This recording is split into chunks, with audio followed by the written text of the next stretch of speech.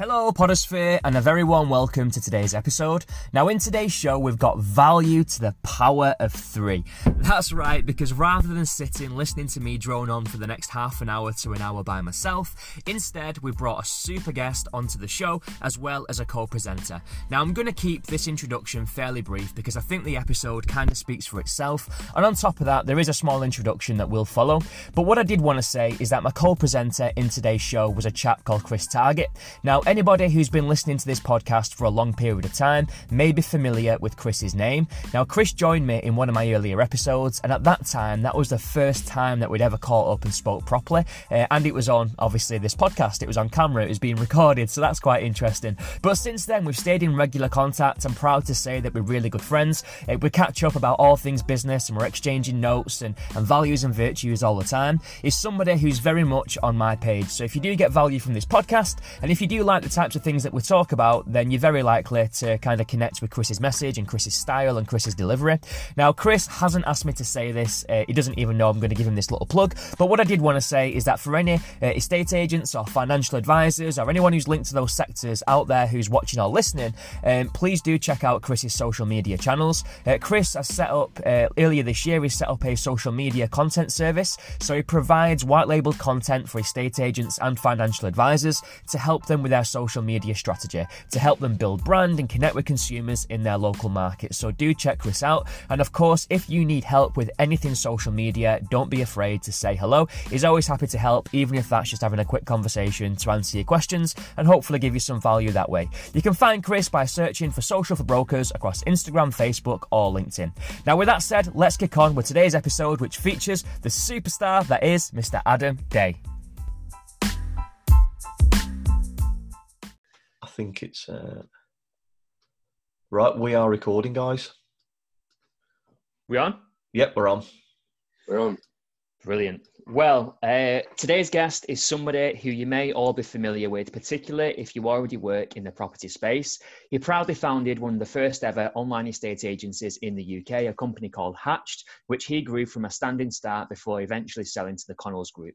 In more recent years, he's formed part of the senior management team at brands such as eMove and Easy Property before taking his current role as the head of expansion for EXP UK. In his words, he's on a mission to truly improve, transform, and even revolutionise the estate agency market in the UK and empower property entrepreneurs with the opportunity to have more impact than ever before. Today, it gives me great pleasure to welcome Adam Day onto the podcast. Adam, welcome. Thank you very much. That's an intro and a half, isn't it? Revolutionise. I've been told not to use that word. Oh, really? A bit cliche, is it? It's not like an estate agency cliche disruption. I'm not allowed to use disruption, revolutionise, you know. But that's what I've been trying to do for the last 23 years, is changing. Do you mind if we use the word journey? Journey. Yeah, I've been using that one for 15, 20 years as well. So yeah, let's use all of them. Let's use all of them. It's all the buzz phrases you see on LinkedIn and Instagram, isn't it? That slowly but surely, I think they'll get phased out over time, wouldn't they? As the new ones come in. Well, the newer ones with all the prop tech guys, it's cohort. You know, that's cohort is like a word that when I was between roles between eMove and EXP, I was doing a bit of consultancy for some prop tech businesses, and all of them you somehow managed to shoehorn the word cohort into every other sentence. It was so annoying. The one word I don't know why, but I try and shoehorn unprecedented into everything now, and I think that's because of Rishi. It's one of those things that it's this unprecedented time. But then I've started using it in normal sentences. I'm like, Chris, you're not talking business, just have a normal conversation with people. It's one word that's come out of it, isn't it? It's difficult to switch off, and it's I do the same thing with property descriptions. I start using all these really over-rich, like unnecessary words. I get my partner to proofread all my work, and she's just like, "You sound like you saw the thesaurus. Just stop repeating the same stuff over and over again." I'm really excited because I completely forgot when Ben was saying that in the intro that you obviously started Hatch, didn't you? That's one thing that's completely slipped my mind. How did that start? How dare you? I know. Terrible. Yeah, well, it really started in 2006, but it came from probably, I remember about in 2003, 2002, I was interviewed by an American firm, and I can't remember the name for the life of me what it was, and it was a remote-based estate agency business, and, you know, it was cheap fees and rah, rah, rah, and and I was identified. I mean, it was just classic head hunting, you know, identifying everyone in the area. I was quite lucky. I think I learned estate agency in '97 with paper and pens and no digital cameras, you know, normal negatives on the desk. The old man comes in, picks them up, goes and develops them, brings them back the next day. I mean, that's how photography used to work in estate agency. Well, you two are probably still at school, I'd imagine. Yeah. Well, I'm just about to say, you started in '97. What were you, like 4 years old or something, Adam? Oh, thank you very much. Look at him, this is one young-looking bloke. I've got no grey hairs yet. I'm surprised I haven't. Just for Men's very good. No, I don't use that. I've never. But I will do. When the greys start poking through, I'll be that straight down Boots to buy some hair product. But yeah, so I saw that market from when it was, you know, paper and pen, and then the cusp of the internet and the, you know, Microsoft Excel and Microsoft Word and then the internet and Rightmove and, you know, all these platforms that you could start building on. And I guess I saw that, you know, how you could translate that old style estate agency into a modern style. And that's where Hatch came from. The point of Hatch was always really not, cheap fees was a byproduct of what we wanted to try and achieve. It was we wanted to use automation where we could. We wanted to be more efficient. I felt that technology could make us more efficient, and therefore I thought cheap fees was the way forward back then. But you know, I know now that's not right. But that was my big vision back then. Was the time. You know, a fairer fee. The thing that really hacked me off, probably more about estate agency, was not getting paid for the work that I'd done when a seller pulled out, and that was where the upfront fees came from. Was you know, thought, well, actually, I want to get paid a little bit for the work that I've done. So we initially, the very, very first day we started, we were charging, I think it was £399 up front and then 0.5% on completion was the plan. Yeah. Within about 3 weeks, we bombed. We had no instructions. We absolutely just flunked it. And so we panicked and we pressed the button on just like 100 quid up front and 200 quid on completion. I mean, it was just so cheap. It was ridiculous. Yeah. But we coupled that with then getting down to basics of going out and, you know, getting in people's faces, and actually we could have kept the fees the same. And we thought back then naively that we'd just have to put switch our website on, put a Google ad on, and the phone would start ringing. And we did all that, and the phone didn't start ringing, and we just panicked and we absolutely crapped ourselves and then went back to basics and dropped the fees. Which do you think it was because not so much like the fixed fee at the beginning and then a bit of money at the end? Was it because it was fixed fee at the beginning and then a percentage at the end? Was it that like perception of the unknown of what you're actually going to pay? Yeah, it was a bit of unknown. I just don't think we did this good old fashioned estate agency. It was only when we started doing letter writing and, you know, going out and getting in people's faces, standing in a town centre, handing out leaflets, you know, putting for sale boards up on properties that weren't actually for sale. You know, we were bending the rules a little bit, and all of a sudden it started coming. It was nothing to do with our fees. It was because we were out there and we were in people's faces. And, you know, I've got a big network in my hometown, and so people started to know, oh, Adam's doing estate agency on his own, let's recommend him. And it's the stuff that Ben's doing now, you know, that the agents that are joining EXP are doing now. Nothing's changed really, other than social media and that digital reach that you have. That's the only thing that's really changed.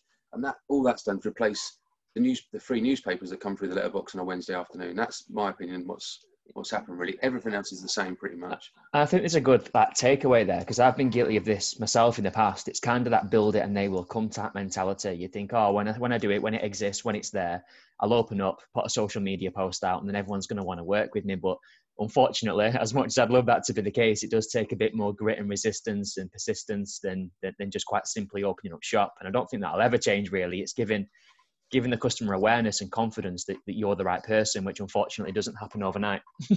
Yeah, I can't remember who it was. It might be a famous quote, but or maybe I've made it up. It's not even a quote really. But if someone invented a time machine, but no one knew about it, no one would use it. You know, it's just, you know, but everyone would use a time machine if there was one available, I'd imagine, as long as you can get back. But, you know, it's the best product in the world as far as I'm concerned, a time machine. That would be the best thing ever to exist. If I don't know about it, I don't have a chance of even looking at it or buying it. So it's like you said, you've got to tell people exactly what you've got to offer. And then there's 100% more chance of them finding out about your product if you tell them.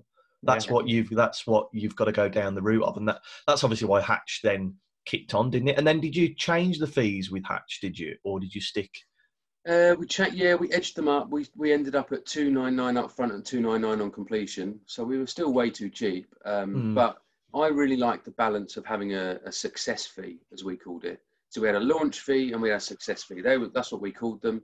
I really liked the idea of that. The customer loved it. The customer really liked the idea of it. Our sales rate was enormous. 78% of our properties went through to completion, which was huge. Our fall through rate was under 20%, which was really low. And I used to say these figures to people and they'd go, "Oh, you're lying, you're just making it up." And we didn't make a single figure up ever to anybody. And those were better figures. And the reason was because we were charging up front. The vendor was on the hook they paid £299. Why on earth are they going to go to another agent? Why on earth are they going to put their house on the market if they're not serious about selling? The bit that we messed up on is I probably should have said it's 1.5% on completion. Yeah. I still probably would have done it. Yeah, I think would have gone for it. I think it's really interesting. I think it's that, and this isn't just an estate agency, I think just in business in general, the way that humans are wired in the psychology, the fear of loss is also it's more overpowering than the benefit of gaining, if that makes sense.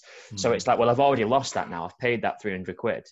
That's gone. I've written that off. It's left my bank. Then it's kind of like they're now more committed to the process to continue down that road because they don't want to lose out that initial 300 quid. As crazy as it sounds, because it's only a small contribution, but it's the psychology that, oh, I'm wasting money if I don't follow through. It is, yeah, and psychology is interesting here as well because, like you say, it's well, for me the psychology was it was too good to be true, and we actually had to sell against the fact that it was too good to be true. That was often one of the biggest criticisms, and because, you know, we always set out with the intent of doing great photos, a floor plan. This is 2006, right? Linear was you were the trailblazers of it. Absolutely, we were the trailblazers, and no question in my mind that we were the ones that pushed the industry on to doing floor plans and doing virtual tours and looking at their details and their descriptions and their photos and stuff. And you know, we had a virtual toolkit that we shipped in and imported from America back in 2006 because we couldn't find any in the UK. There's some agents that have only done that in the last 6 months, let alone. Yeah, exactly. But we were saying to the customer, "Oh, we'll give you a plot location map, you know, 25 photos, great photos, you know, a floor plan." And people are going, "What, for 299 quid? You're going to give me all that? And then you're going to sell my house for 299 quid?" And actually, we was waiting, but that was always the intention, was to just improve the level of, I guess, quality that the customer got in terms of marketing, you know, at a low cost. And the mistake we made was being low cost. You know, we should have been charging more for all that stuff, really. Because I suppose if you're giving them that amount of marketing and that amount of service, people are going to pay more for it. But if you're doing it for cheaper, people maybe don't see as much value in it because it is cheaper. And it's just the psychology of it's too good to be true. I mean, we'll come on to EXP, I'm sure, but, you know, one of my biggest objections is it's too good to be true. So I'm fighting that objection again. You know, it's as if we have to chuck a couple of things out to make it look more believable, because it does look too good to be true on the face of it sometimes, you know, for a lot of people. And do you think there's still a market for that kind of model with Hatch? Do you think a estate agency could ever go down that route where you pay half at the beginning, half at the end? I mean, we morphed into, so when Connells acquired us, we changed our fees to everything up front. I was uncomfortable with it. I think actually it was before Connells acquired us, to be fair, but so Purple Bricks came along. In fact, it was before Connells, so I retract that statement. But yeah, Purple Bricks came along in 2014 and they started hurting us badly. I mean, we were really getting beaten up because we never did free valuations. We always said to customers, you either instruct us or you don't. Simple as that. And they said, "Oh, do you not come out and value the property?" "No, we're only 300 quid up front. You either instruct us on the phone, pay on the website, and then we'll come out and measure up, or you don't," basically. And then Purple Bricks came along, free valuations. And then people were saying to me, "Well, Purple Bricks do a free valuation." I'm thinking, oh God, you know, we're in trouble here, because, you know, that for me was one of the biggest costs of the estate agency, was going out and doing free stuff for free, which is what I was trying to cut out. And so we then changed our fees to everything up front. We were the last online estate agent to change our fees to everything up front. House Network had already done it. eMove had already done it.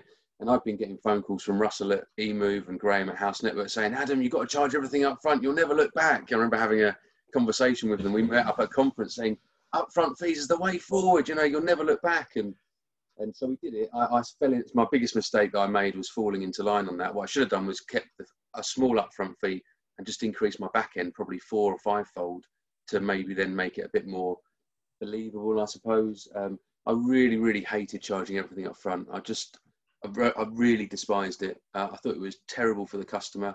So is it because of your morals more than anything that? Yeah. I just didn't sit comfortably with me at all, and because I don't believe that's how it should work. I think there should be a success fee. If we sell the house, we deserve to be paid for it. But I also, conversely, I do believe that the customer should pay a little bit up front, because I do also think that we shouldn't be, doing work for nothing. So I think that was the best part of there. being a negotiator. It was because I work for a corporate company. It was that buzz to think, when I sell that, that's going to be the commission in the bag off the fee, of course. And it was that, if I'd have been paid up front, would there really have been that motivation for me to go out and go and get a sale, get an offer? There's no motivation for me to get extra for the consumer. Then yeah, I mean, I felt that when we changed it, I don't think the motivation changed, but we attracted a different type of customer who weren't as committed, even though it was deferred. So they had to pay. So we did the deferred thing like Purplebricks did and everyone else. But you had customers signing up that didn't look 10 months down the line that, oh, I might have a 900 quid bill in 10 months time, and they just signed up. So our sale conversion went down, our fall through rate went up, and we saw all that. And then as I say, Connells came along, and that was probably, I think we changed that in January 2015, I think it was. And then the Connells discussion happened around May, June, started happening around May, June. So I was talking with Connells, and I was talking with 3 or 4 others, another corporate, another couple of businesses that you'd have heard of. But yeah, so we it was done, and then Connells came along, and it just sort of carried on, really. Can I just ask, Adam? So, because obviously I've had the pleasure of working with you and getting to know you a lot better over the course of the last year or so, but I'm still not sure myself how that process looks. So, when you had hatched, because you had a great deal of success at one stage, you were scaling, you was growing really, really quickly, it was all looking rosy, and everything was moving in the right direction.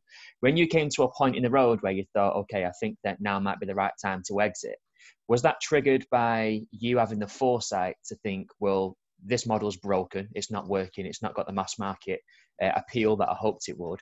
Or was that you thinking, this is going to go on to do great things, but I need to capitalise now and move on to the next thing? What was the transition? Or did it just come out of the blue and someone said, look, we want to make you an offer, and that's what planted the seeds? Yeah, good question. So take it back to Purplebricks when they launched, and I said you can look it up on the Huffington Post. I did an article in May 2014 predicting who would be successful and who wouldn't be. And I wrote off Easy Property. I wrote off someone else. I think I wrote off House Simple, to be fair. I'm probably wrong on that at the moment. They're still around. But I said that Purplebricks are the ones to watch.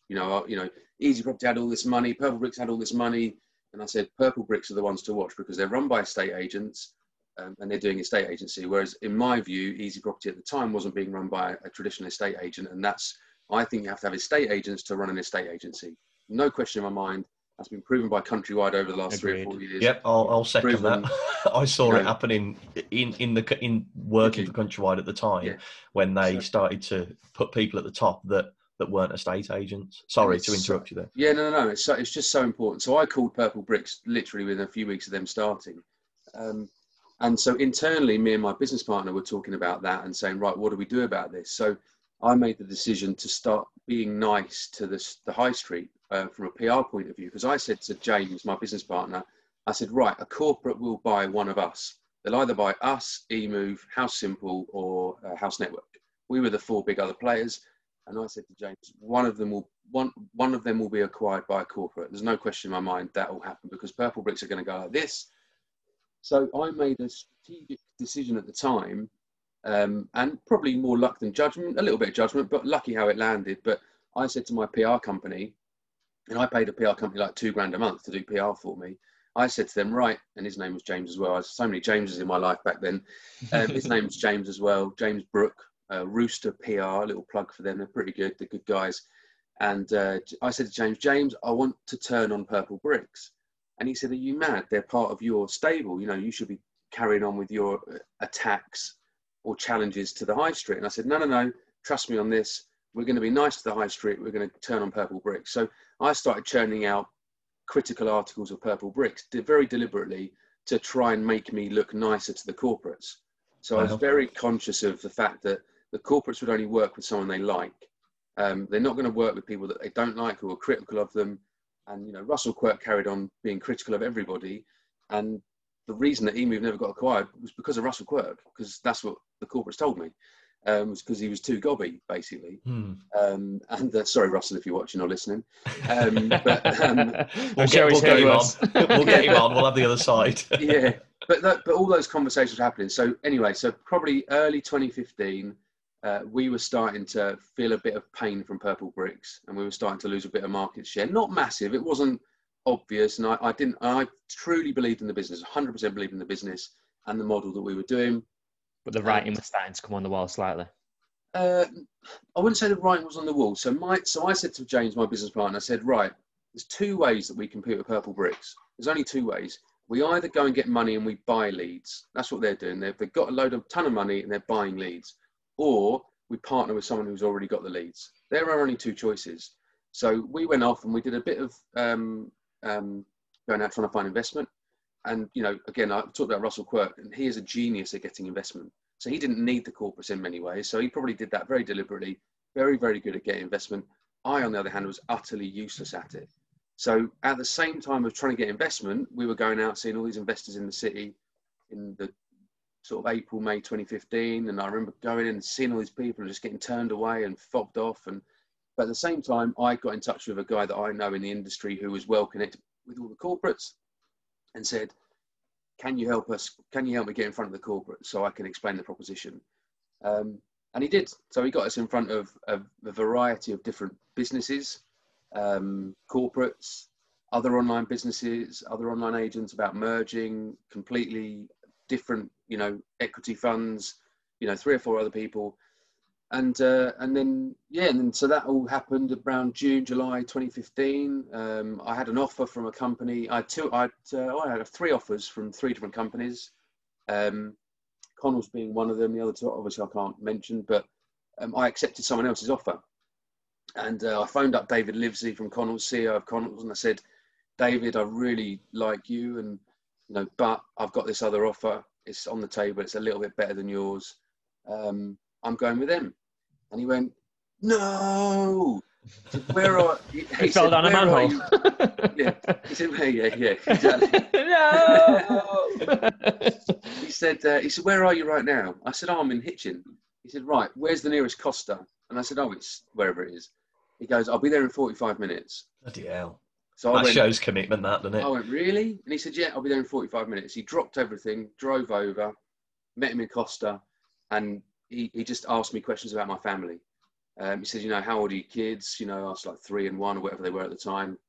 He said, you know, what sort of future you want for them? And, you know, where do you want to be in 5 years' time? And he just listened to everything I had to say. And he went off, and then he came up with a different package for me that was still not better than the other one, but just more suitable for me and my circumstances. You know, I was living in a 2-bed house, 3-bed house, 2/3-bed house, and you know, I wanted to move, and there was I can't go into the detail of it, but he just came up with something. The fact he dropped everything and came and saw me within 45 minutes, the fact he asked questions about what I wanted to do in the next 3 to 5 years, and then came back to me with something different, I was like, this guy's a genius, man. So I've got to work with this guy. And so, yeah, when I changed my mind, phoned the other lot, they were really hacked off. I mean, they was mighty. It wasn't another corporate, by the way. It was another online agent. They weren't happy at all. Well, of course.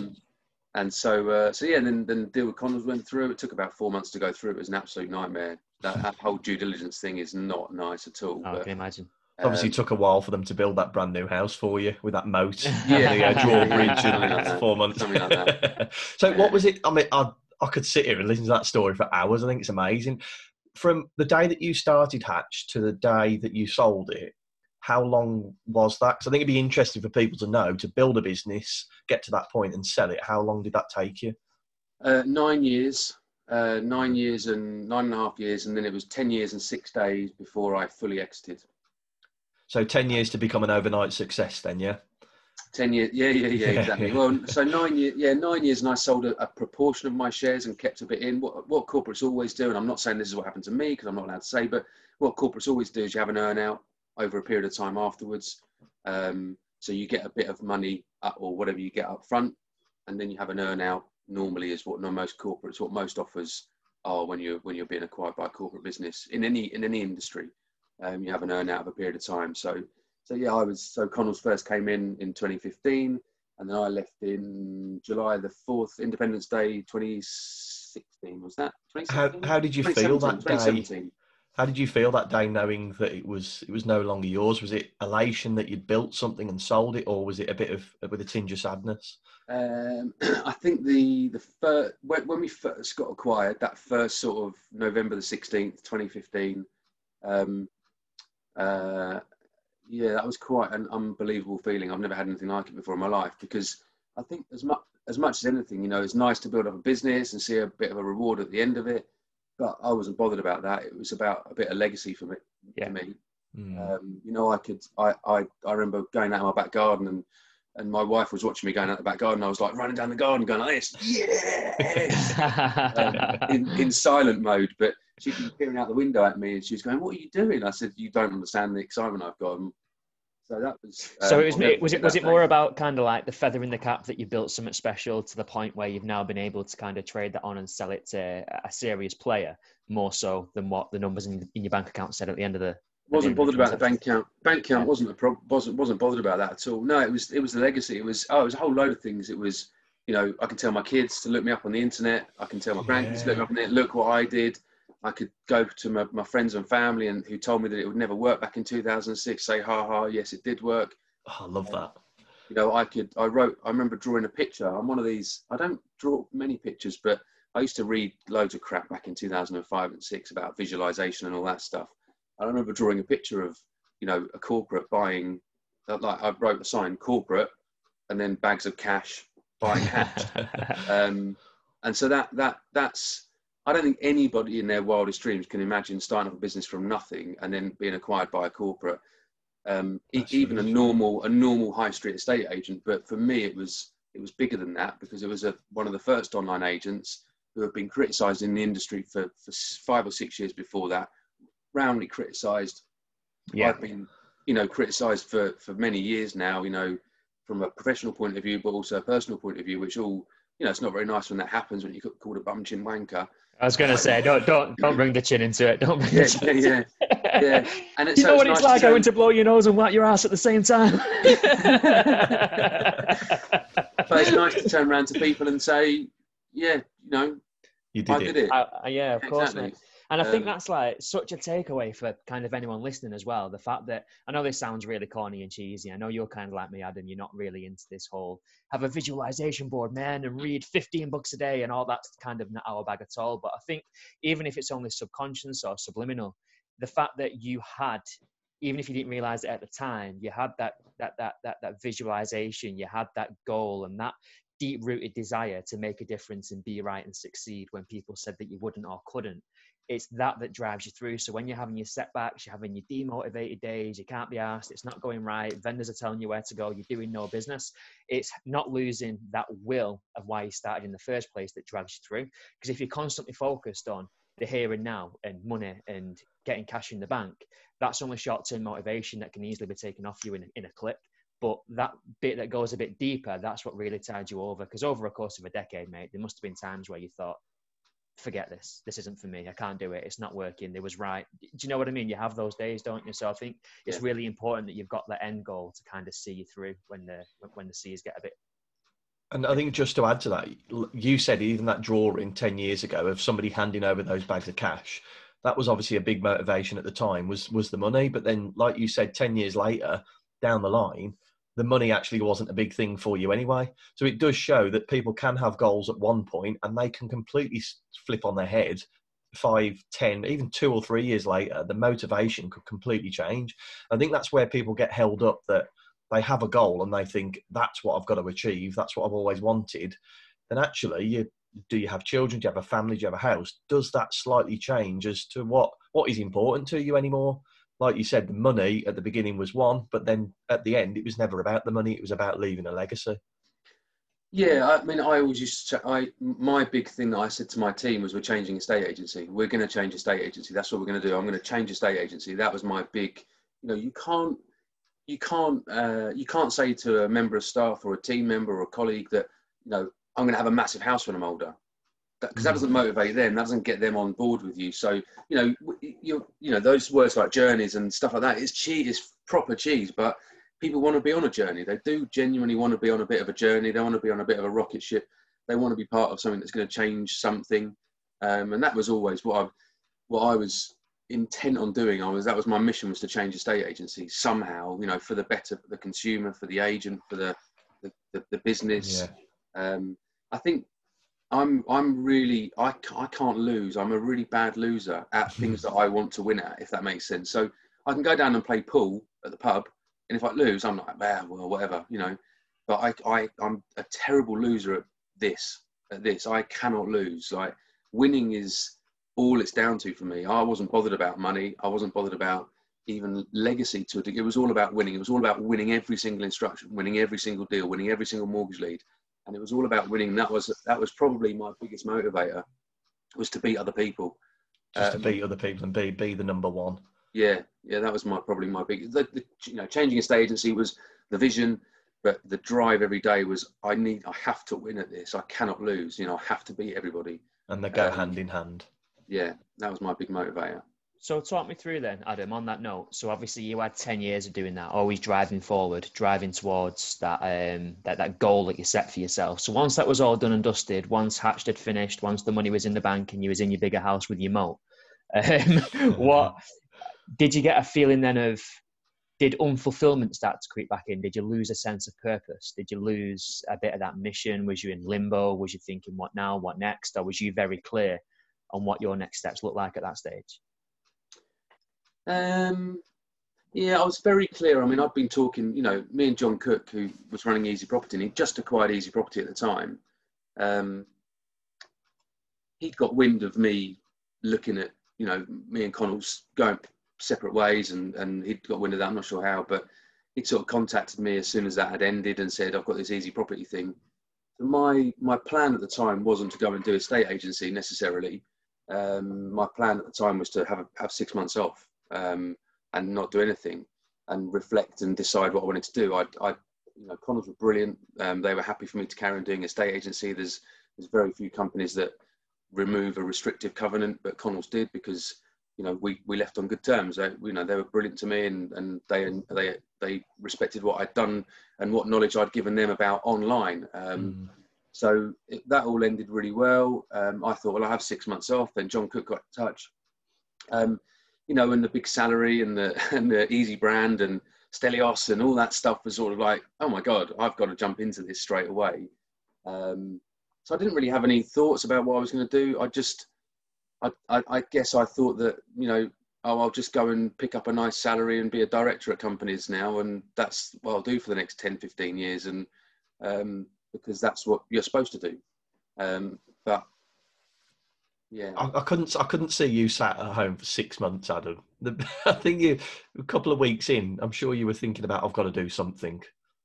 Oh yeah. No, I'm not one to sit. I mean, that's partly why I said to Connells, look, can you help me out with this restrictive covenant, because I can't sit there for 6 months and do nothing. Because if something, and they said, yeah, of course, no problem at all. And again, it was all very good and good natured, and they respected what I wanted, and understood that I wasn't ever going to go out and stitch them up or talk ill of them, because I would never do that, because they're a good company.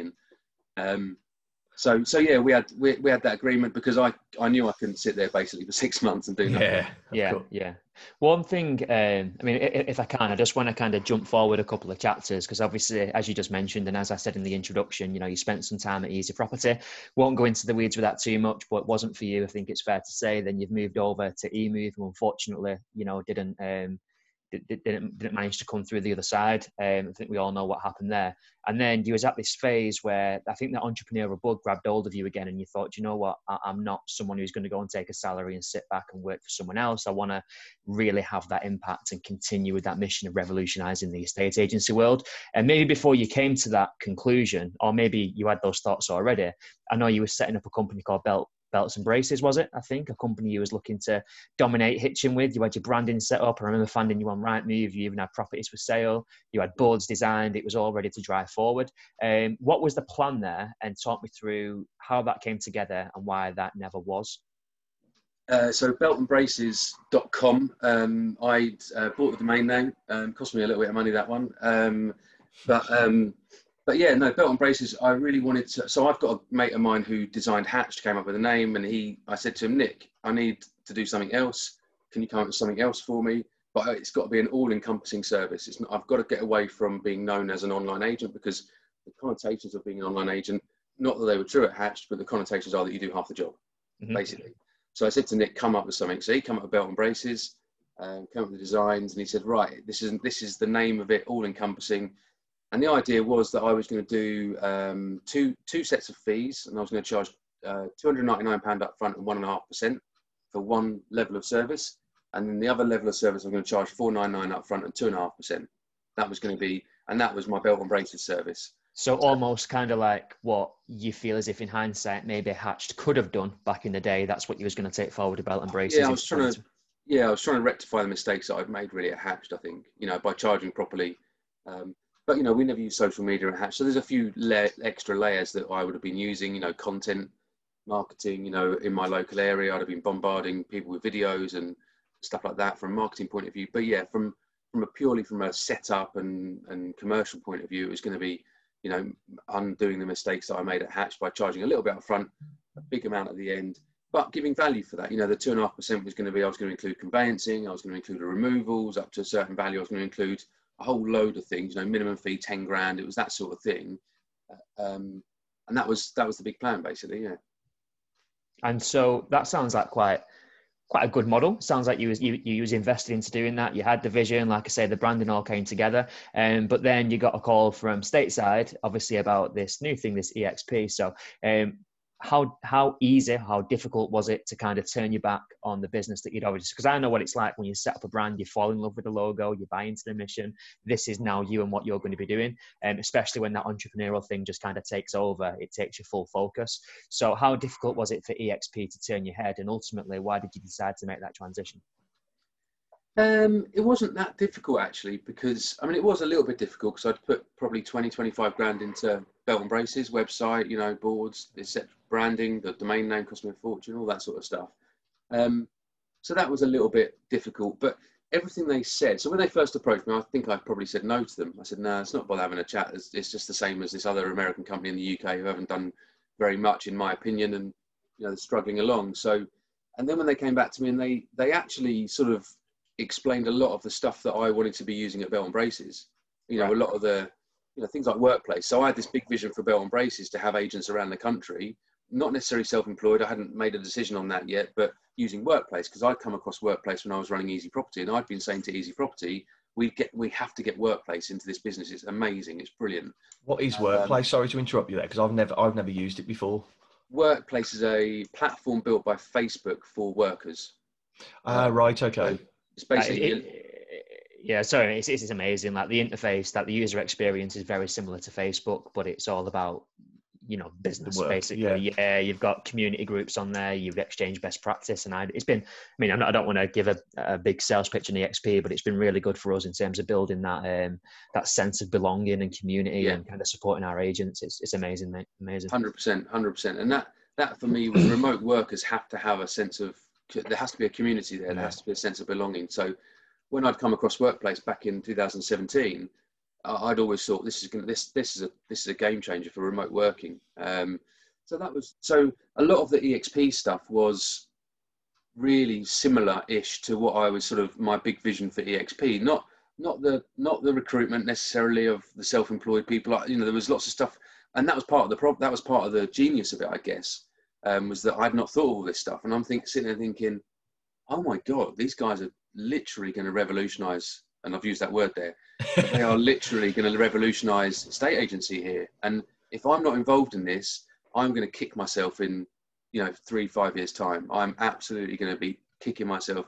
And I was really worried about it because, Easy Property, that was the reason I joined Easy, was because I thought I'd be kicking myself in 5 years time because of the brand. eMove, I was just attracted by. I wanted to work with Russell, to be fair, and Russell's a mate of mine, and I've always respected his the fact he's a straight talking kind of guy. But yeah, so I was really worried about a third failure in a row, And look, we haven't been successful yet. We're still only 10 months in, but we're going in the right direction. But yeah, it was just, I just looked at the model and thought, this is out of this world, mind blowing. And I also felt as well, Ben, probably that the Purple Bricks juggernaut had been coming to a bit of a stall, because actually it wasn't cracked up. It wasn't what people were being sold, which was work-life balance, earn more money, spend more time with the kids, yada, yada, yada. And I'm sitting there looking at this EXP model thinking, this 5 years ago would have been too big a leap for someone to take, just too big a leap. But now, because Purple Bricks, and I doff my cap to them and I thank them for changing the mindset of the UK estate agents to become more, look at self-employed as a model, as an option. Because if it wasn't for Purple Bricks, we wouldn't have half the success we've had right now, I don't think. I think if you, even if like 5 years ago, if you launched EXP and Purple Bricks, people will go to Purple Bricks because that they sold the dream, didn't they? That dream now, I've got a few friends that have been Purple Bricks, and it's working till 1, 2 in the morning to get your figures through. And there is that layer of management there that they hadn't really advertised in the past. So if you'd launched EXP at the same time, you're going to go to Purple Bricks, whereas Purple Bricks have sold that dream of being self-employed and controlling it, whereas EXP have taken the best parts of Purple Bricks but added in extras, like you talk about the community. And for me, not being part of EXP, I'm nothing to do with them. But from the outside in, when I'm speaking to people that are thinking about going EXP, it's a no-brainer. I'm quite an advocate of it. I will promote EXP because looking at it, it's almost that thing again, it's too good to be true. And I've had somebody say that to me, and it does actually look like that, but everything is backed up, and you can see from the success stories of other agents.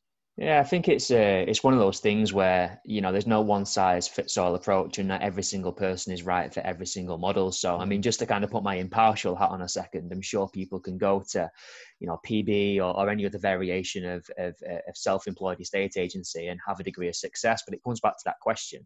What does success look like for you? If you love who you're working with at PB, if you're making the money you want to make and you're investing the time that you're willing to invest, then great, good luck to you. Go and build a great business there. But, it's kind of horses for courses. And for me, I think, I'll probably let Adam answer this question, but I did a podcast, an absolute shameless plug here, on my other podcast, the Ben Moore podcast, about luck and about preparation meeting opportunity. And when those two things come together, that's when magic happens. And I kind of feel as if the educational cost that PB and others have bared over the last few years has provided a great opportunity for PB have changed the game, haven't they? Exactly. As Adam said, they've completely changed the game. And I saw it when I was at the corporate. I saw Purple Bricks it's going to be huge because they were a bit more social than the big people. Like the Countrywides, those type of, they didn't really have that personal edge, and that's where Purple Bricks gave the power to the estate agent themselves to build their own personal brand, and that's why they've changed the game forever. They have, but I don't think they went far enough. I think for me is Purple Bricks, and I've been saying this to a few people recently, is that everyone in the industry my biggest criticism over the last 5 or 6 years probably is, and Purple Bricks is, and all the other online agents, is it's a people business. It's a people business. People don't buy from, the website, they buy from people. Okay, well, why don't you make it about your people then? What part of any of the corporates promotes their person above their brand? And Purple Bricks still made it about Purple Bricks. They nearly got there, and they can still change it, but they nearly got there with local property expert and putting the faces of the agents on the boards, but they didn't empower their agents to go and become the local celebrity in their area. So I mean, I've got my own thoughts and opinions on this, Adam, but I'd be interested before I interfere. What's your opinion as to why not just Purple Bricks, but why doesn't virtually any business have the bold approach of putting their people forward to the degree that we are? Why is that? They'll leave. They know they'll leave. They know they'll leave and go and do it on their own. Because if I was Adam Day, when I was at Country Properties, if social media was about when I was at Country Properties in 1997, and I'd become Adam Day of Country Properties rather than Country Properties, and there's a bloke that Adam works there, then I'd have left. It's giving too much power to the individual agent. And for me, this is why estate agency never changes, because not just the corporates, but mid-sized businesses, small independents, they want that power, and because they make more money out of it. And I was part of the problem. I'm not blaming other people. I'm just saying I was part of the problem. They want that control. They want that power. They don't want their individuals to become bigger than the brand. because they know that their individuals will end up leaving and take a load of business with them. But that's what it is. That's what estate agency is. And that, I've only learned that in the last year and a half or so with people like Ben. You know, Ben's now owning his area as Ben Moore. You know, that's unbelievable. You know, Mark Bentley in Sutton Coldfield, all he did was say, I'm now Mark Bentley, I'm part of EXP, and no one cares that he's part of EXP or where he's part of. They just want to deal with Mark Bentley.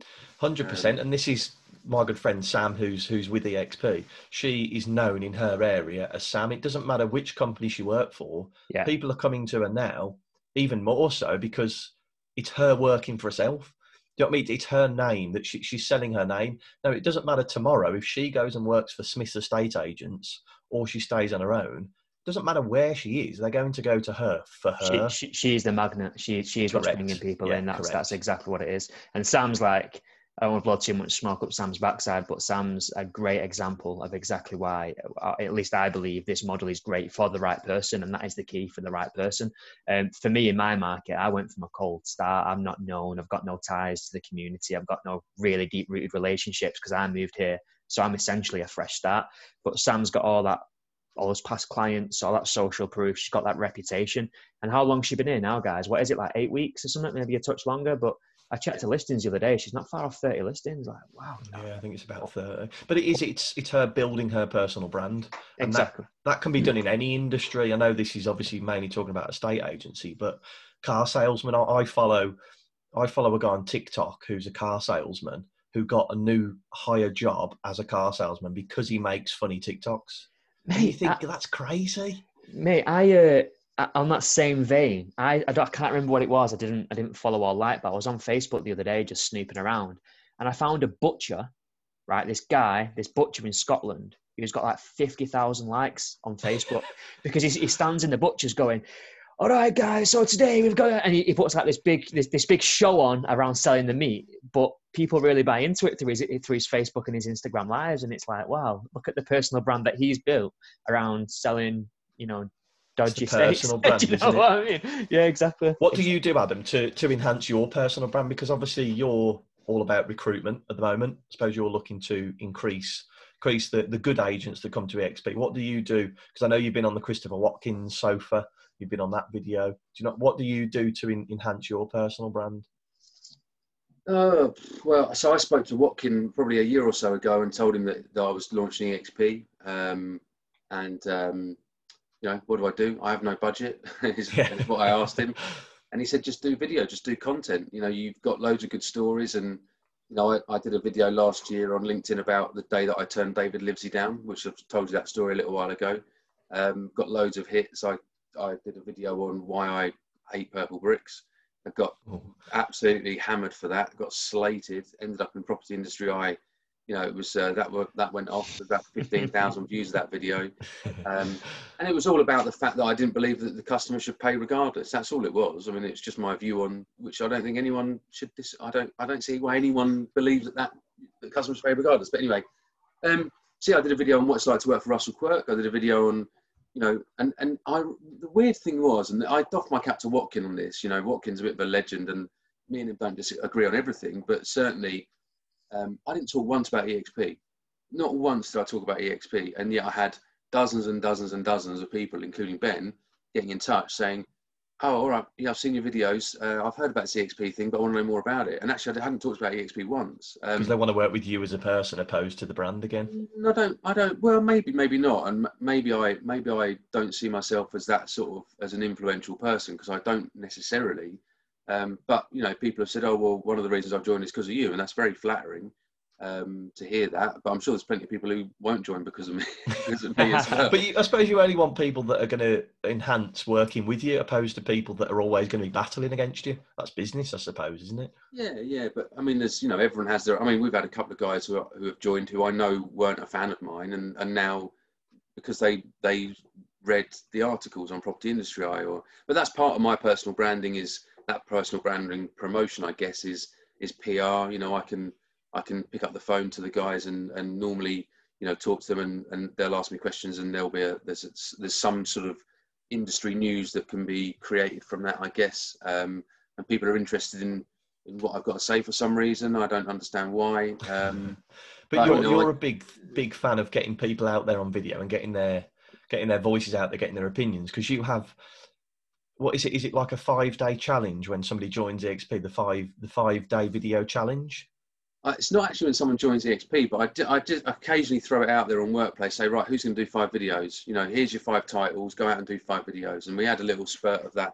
I need to do that. Actually, you give me an idea. It should be on Join. It should be like an induction, shouldn't it? That's a great idea, Chris. That's a great idea. It is a good idea. I knew there was a reason we started doing these podcasts. But for anyone that's listening, if we break that down, so you go to somebody that works for EXP and you say, to really get your face out there, you should release 5 videos over the next 5 days, and these are the 5 topics. Is that how it looks?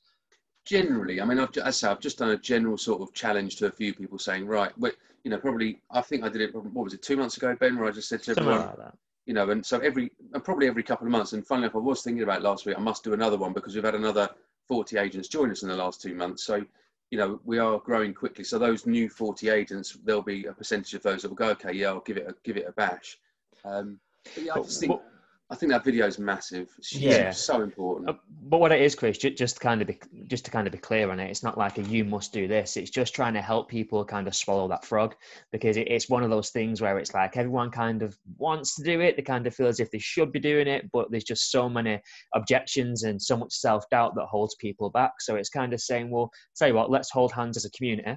Let's all throw ourselves onto the table and we'll all do it together and see where it goes. And then people have got that accountability then, and people are sharing the videos, and then suddenly they put the first video out and they see the world still turning and no one's bit their head off. And then it just kind of gets you over that initial objection and allows you to move forward and make it part of your strategy. It's as you said, it's getting the videos out and gaining that traction, but it's that consistency, isn't it?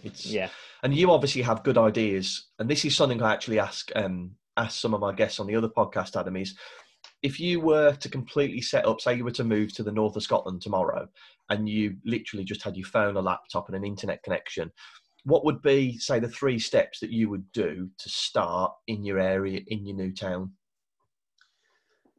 Join a football club. I'd go to the pub on a regular basis. I'd have a local that I would literally visit once a week or maybe twice a week. So Mrs. Day is more understanding than Mrs. Moore. Yeah.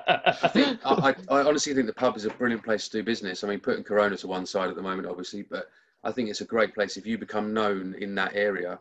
The bar staff, the people within the pub, the people coming and going and getting to know your face if you're there regularly. That's where I, did a lot of business.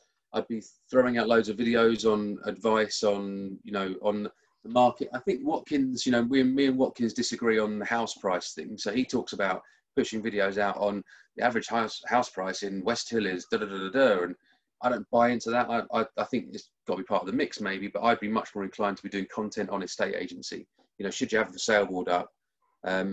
Stuff like that. I commented, or I posted in the We Love Hitching group about a year and a half ago.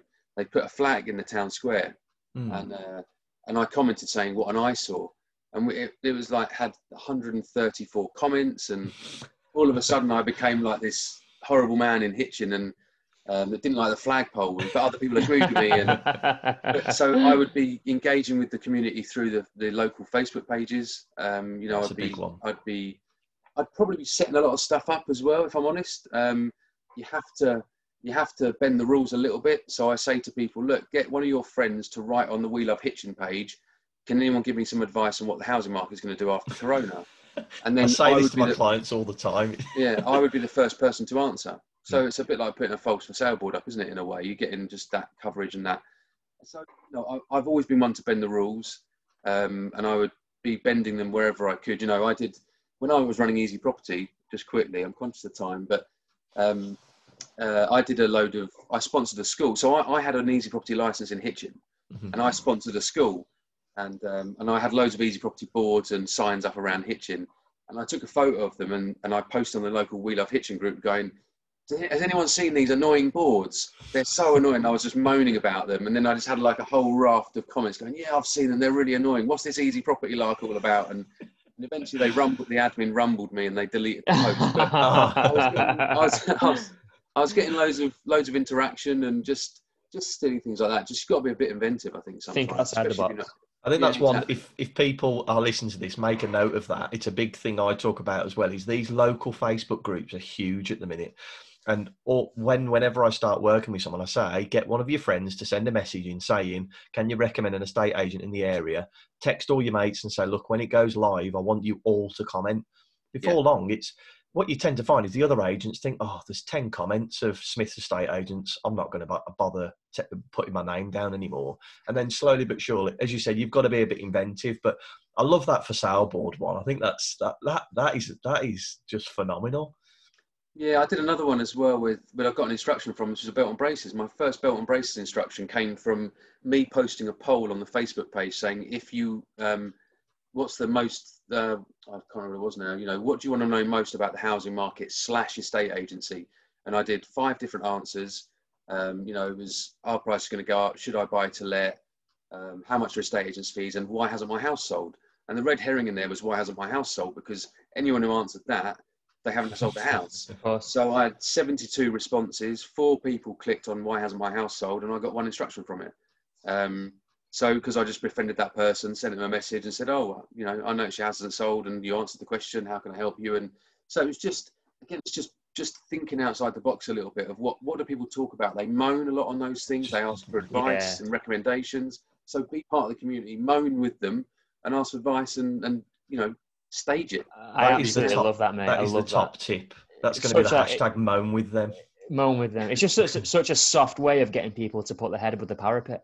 That's exactly, essentially what it is. But I'd be touting the hell out of a local area as well. Direct mail. All right, mate. Don't be giving too much away, mate. It is the only industry in the world, in my opinion, where you know that person wants your product. Why on earth would you not be approaching someone who's got a whacking great big for sale sign in their front garden that's saying, help, I need your help, I'm for sale, I need your help? Why on earth wouldn't you be approaching those people in one form or another? So people that don't do that are mental as far as I'm concerned. Agreed. Such massive tips in there. Adam, just conscious of time because we've kept you for longer than what we intended to be honest. So before we do let you shoot off, the one question that I did want to kind of pick up on is, obviously we've discussed your history and your past and where you've come from and the word that I said I wouldn't use, the journey you've been on. But what does the future look like for Adam Day? Where are we taking things over the next 5 or 10 years? Where do you see things going? What do you want to achieve? Let's put a flag in the ground. Where are we going? Well, not an ugly one in Hitchin like before. Yeah, I mean, look, I just want to have an impact on the estate agency. I want to be able to look back when I'm 60, 65, 70 and say, I was integral in the change in the estate agency industry in the UK, which brought us into line with most other countries where the customer gets a better service, the customer pays a higher fee, the agent makes more out of it, the corporation does fine out of it as well. My ultimate goal, I guess, I want people to be known. I want estate agents to belong to people. So, my doctor is Dr. Turner. My accountant is Lisa. My lawyer is Debbie. My hairdresser is Darren. I want people to go, my estate agent is Ben, or my estate agent is Adam, or my estate agent is Chris, or whatever it might be. I don't think we have that yet. And I think with personal branding, I think with, obviously plug-in EXP, I think with the model that we've got, I think that in 10 years' time, we should be able to look back and go, we now belong to people as individual estate agents, rather than, I've used Country Properties. I can't remember who I bought my last house through. God, I can't believe I can't remember who I sold my house through last time. I mean, that's just ridiculous. I don't know who Debbie, my lawyer, works for. I don't know the brand. I know Debbie. I've got her on speed dial whenever I need her. I don't know. I know that Lisa works for Ashley's, but if she went and worked for somebody else, I would never find out about it because I've got Lisa on speed dial. And that's the way estate agency should be, no question. And that's really my ultimate goal. I think it's quite profound as well that really it's the same sentiment and the same mission as you had at Hatch, but just a different vehicle. And it's kind of like, well, now we've kind of ridden that wave. Now it's about this new era of estate agency, because I definitely feel, and again, taking all biases out of it, obviously I'm partnered with EXP, but even if I was completely independent, I don't see how anyone can look at this model and not kind of think that that's going to play a crucial part in the shaping of the next 10, 15, 20 years in the sector. So I think it's a really exciting time, and I'm looking forward to seeing how that pans out. And we've made that shift into community back again, haven't we? Whereas it was all going very it was very much not about the people at the beginning of the year. And now everybody's back into this community where we want to look after the local people. So as you said, Adam or Ben is going to be my estate agent. That's the person I'm going to trust. I'm going to start using the baker, the butcher. Do you see what I mean? It's always, we're getting back into that community now, and this model fits it perfectly. Yeah, absolutely. Yeah, no, I agree. No, it's exciting times, and looking forward to the next 5 to 10 years. I always used to say to my colleagues at Hatch, I wonder where we'll be in 5 years' time. I wish I had a crystal ball. Wish I had that time machine. Yeah, we need to tell people about it. Again, I always think I'm a long-term thinker, and I always think about what it's going to look like in 10 years' time. I don't ever think about tomorrow or the next day. It's always what's that look like in 5 years' time, 10 years' time, and that's what we're trying to build for. And yeah, I'm looking forward to doing this again when I'm 52 and looking back over the last 10 years. Hopefully, that'll be see the legacy. No, it's been great. Well, thank you very much for having you on, Adam. Really appreciate it. Right, where's the best place for people to connect with you? Oh, LinkedIn. I try and keep LinkedIn professional. That's the best place. Or adam.day@exp.uk.com. Yeah, great. Perfect. We'll pop it all in the show notes anyway. But Adam, thank you very much for coming on. Really appreciate it. And I've loved listening to your stories. Absolutely, mate. Always a pleasure. Thank you so much. Thanks very much. Speak to you later. Adam. Take care.